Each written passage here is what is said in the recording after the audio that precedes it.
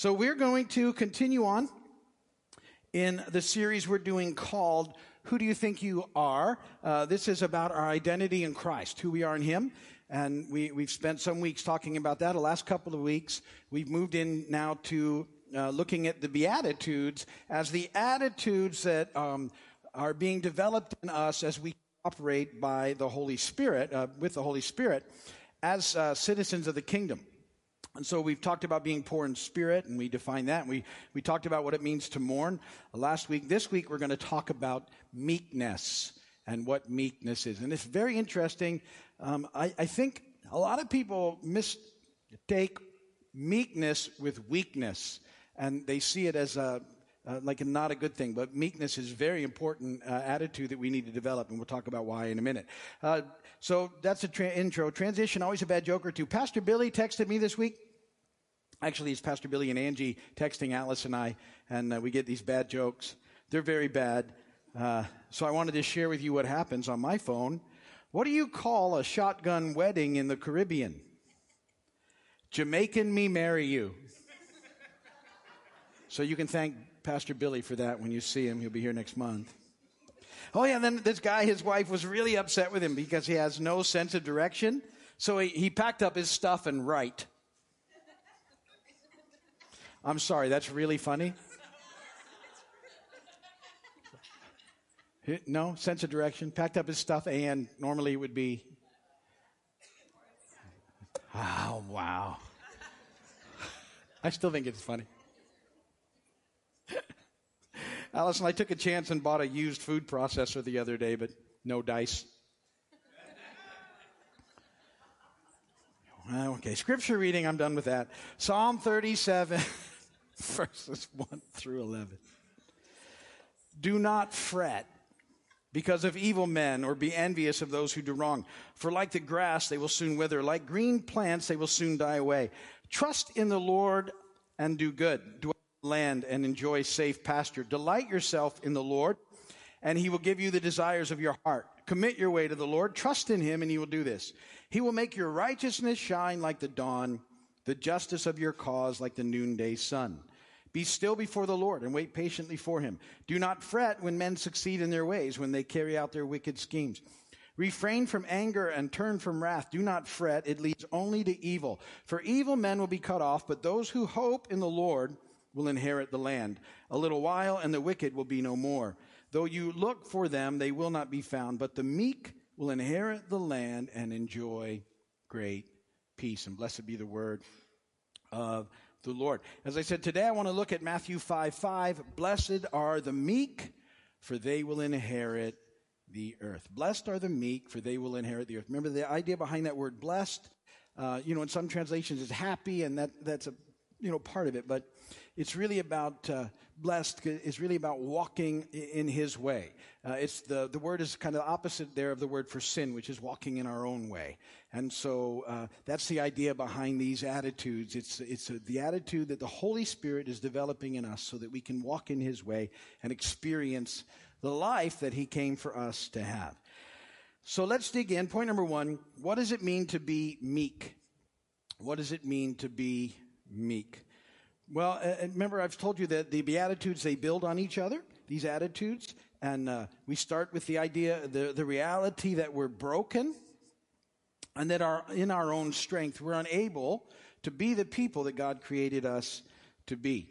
And so we are constantly aware of our desperate need for God in our lives, that we need Jesus desperately every moment, every day. And that morning part is that in our own strength, we just can't do it. And we no matter how hard we try, but we can rest in Him and trust in Him and find life. And so in this beatitude, Jesus introduces the idea of meekness. And meekness is a mixture of humility and gentleness that comes from realizing the truth about who we really are and how desperate we are for Jesus. And that we don't have to keep pretending to be something we're not, and that we can trust God in every aspect of our lives. And Jesus does this great, gives us a great picture of meekness in John chapter 13 when He washes his disciples' feet. And so I want to look at that with you. So get in you the idea of meekness. It's a gentleness, it's humility, it's a strength under control. And those things are developed by the Spirit because it's not really natural. To respond to situations. Does anybody here ever respond negatively in a situation? Perhaps not the way that you should. Perhaps too quick. All those. We were driving. So this weekend, during this week, we were invited to a conference up in Tampa by one of the churches that had helped us greatly after the storm. And so Alice and I went, and Doug and Kim went, and they had Doug and Kim helping lead worship there. And Alice and I were there, and we were sharing about the hurricane and things that happened.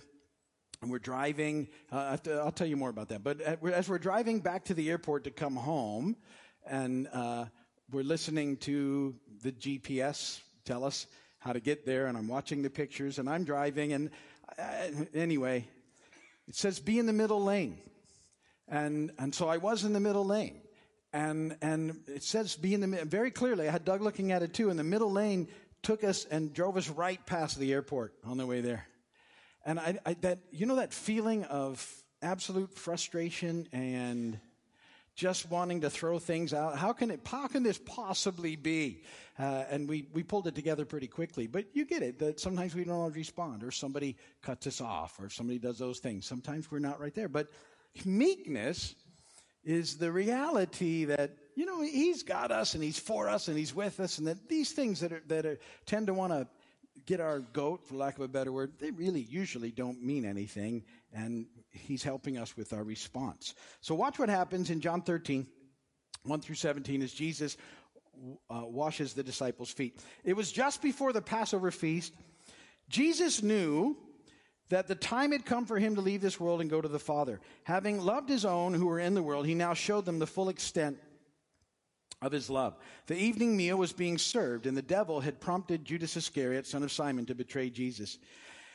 Jesus knew that the Father had put all things under his power, and that he had come from God and was returning to God. See, Jesus knew who he was. So he got up from the meal, took off his outer clothing, and wrapped a towel around his waist. After that, he poured water into a basin and began to wash his disciples' feet, drying them with a towel that was wrapped around him. He came to Simon Peter, who said to him, "Lord, are you going to wash my feet?" And Jesus replied, "You do not realize now what I'm doing, but later you will understand." "No," said Peter, "you shall never wash my feet." And Jesus answered, "Unless I wash you, you have no part with me." "Then, Lord," Simon Peter replied, "not just my feet, but my hands and my head as well." But Jesus answered, "A person who's had a bath needs only to wash his feet. His whole body is clean. And you're clean, though not every one of you." For he knew who was going to betray him, and that was why he said not everyone was clean. When he had finished washing their feet, he put on his clothes and returned to his place. "Do you understand what I have done for you?" he asked them. "You call me teacher and Lord, and rightly so, for that is what I am. Now that I, your Lord and teacher, have washed your feet, you should also wash one another's feet. I have set you an example, that you should do as I have done for you. I tell you the truth, no servant is greater than his master, nor is a messenger greater than the one who sent him. Now that you know these things, you will be blessed if you do them." There's that word blessed again. Now that you know these things, you will be blessed if you do them. So, in this context, Jesus, he knows who he was, and he settled in all of that. He knows where he's come from. He knows where he's going. And so he doesn't struggle with position. He knows who he is. He knows all those things. He's settled in his identity. That's why this series is so important. It's important that you know who you are in him, that you understand your identity in him, that you're his beloved child, that he loves you with this amazing everlasting love, that the scripture says you are the apple of his eye. It says, I don't know why it's doing that. Must be me. That you're his workmanship.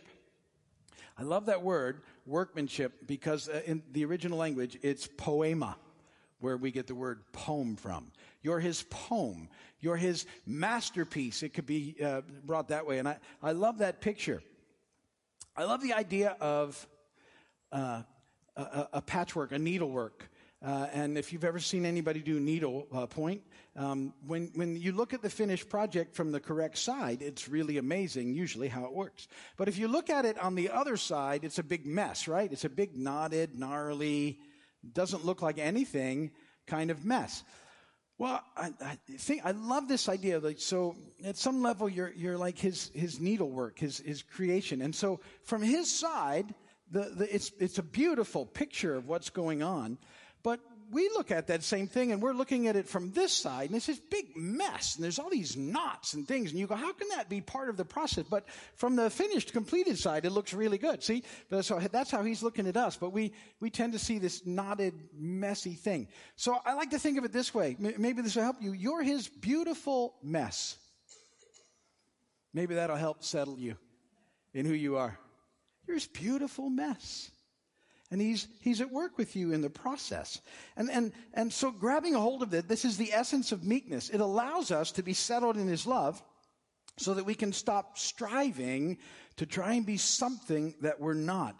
And in the peace that comes from stopping the striving, we can really find life and by living for Jesus. And so let's look at a little bit into that story that I just read about when Jesus goes to wash Peter's feet. What's really going on there? Why is Peter so, like, no, not you. All right.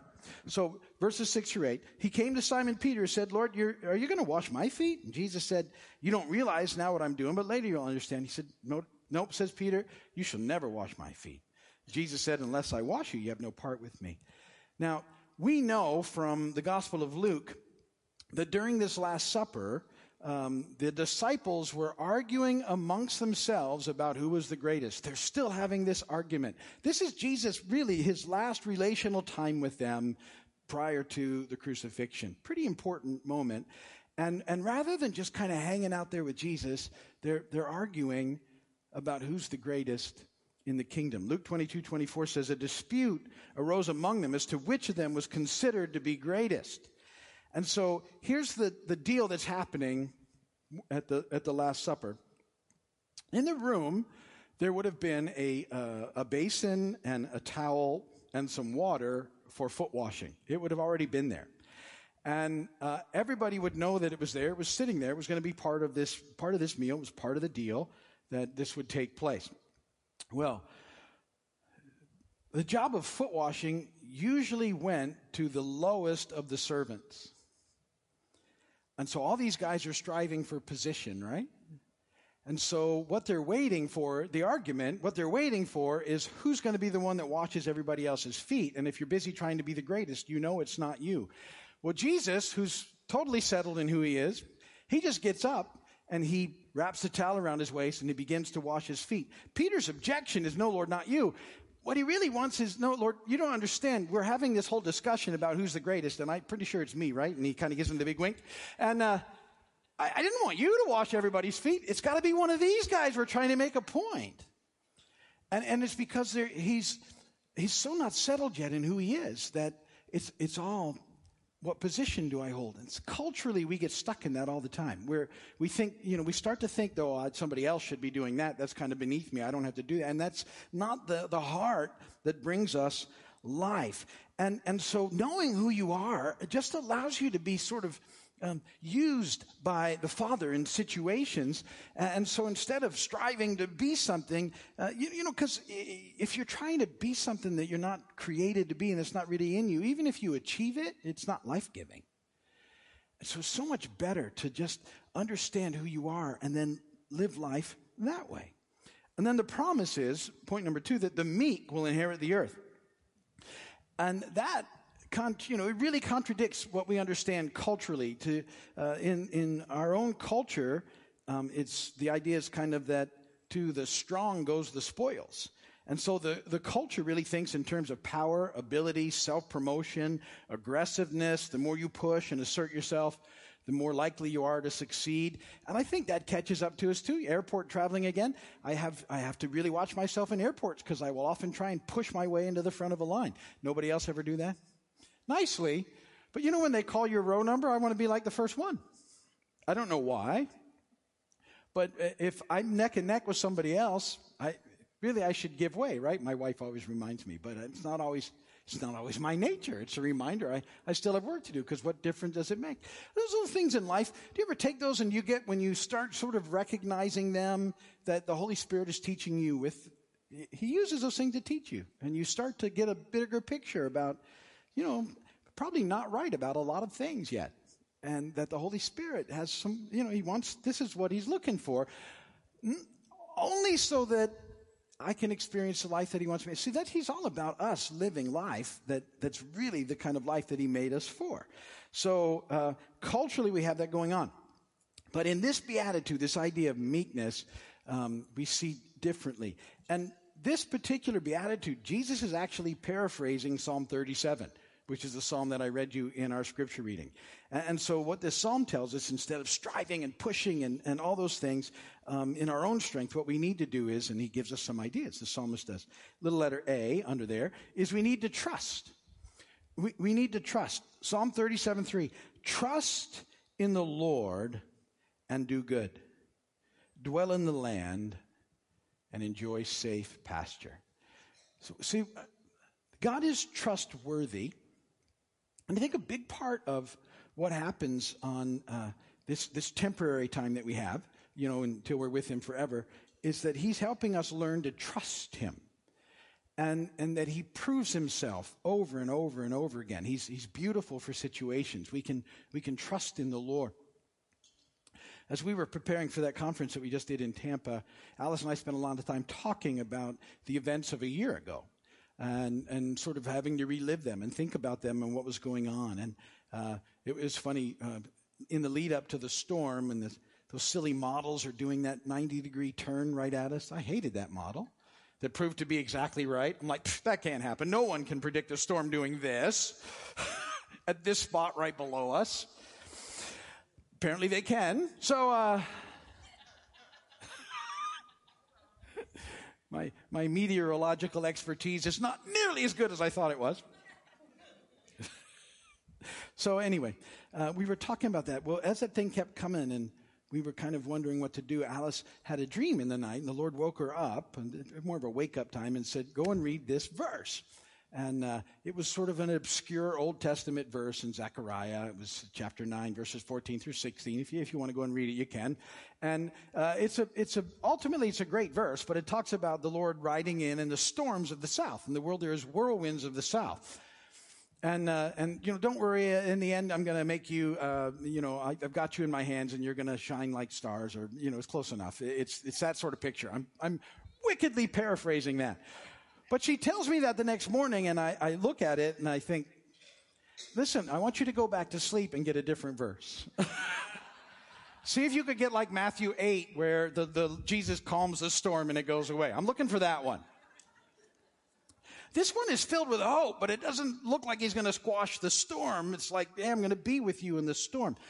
And it proved to be exactly where the heart of the Lord was.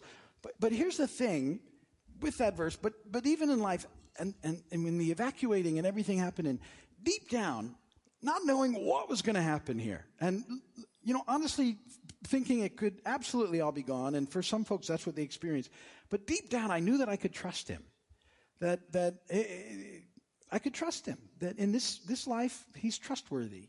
I may not get the result that I want all the time, but He's still God and He's still trustworthy and He's still got me. And at some level, there's a rest in that some people can't experience, and He's got us. I know it was very difficult and at different levels for everybody, but God is still trustworthy, and so we trust Him. B, we delight in Him. Psalm 37:4, delight yourself in the Lord, and He'll give you the desires of your heart. When you're delighting yourself in the Lord, the reason that the ultimate desire of your heart is to be in relationship with the Lord. It's in there. It's part of who you are. And so when you're delighting in Him, that stuff is just happening. You get that there's nothing better than being in relationship with Jesus. He's already given you His very best. You have eternal life. It's nothing better than that. And that desire becomes more about just spending time with Him and drawing closer to Him. Commit. Commit. Psalm 37:5, commit your way to the Lord, trust in Him, and He will do this. So you can trust in Him, and your desire is Him, and so you just commit your life to the Lord. I want to do it your way. Your way is always better than my way, and I want to do your way. every day. And then in that we find rest. That's D, rest. Psalm 37:7. Be still before the Lord and wait patiently for him. Do not fret when men succeed in their ways, when they carry out their wicked schemes. And then the psalmist goes on to say that living that way results in inheriting the land and living in great peace. And inheriting the land means ultimately you don't have to be afraid of anybody or anything because God is in control. And fear gets out of the way, and then you can really settle in his love for you and who you are in him, and you don't have to strive, and you can just really thrive in his rest and in his peace. Life isn't found in circumstances, it's found in living for him. You can trust him to take care of you, and then you can experience the life that he has for you. So this idea of meekness then, we stop being consumed with living for ourselves, and we start living for him. And that's where we experience life, the very life that he came to give us. So think about that beatitude this week and how it sort of fits into the ones that we've talked about. And, we'll pick up that's my timer going off. I hit that pretty close, right?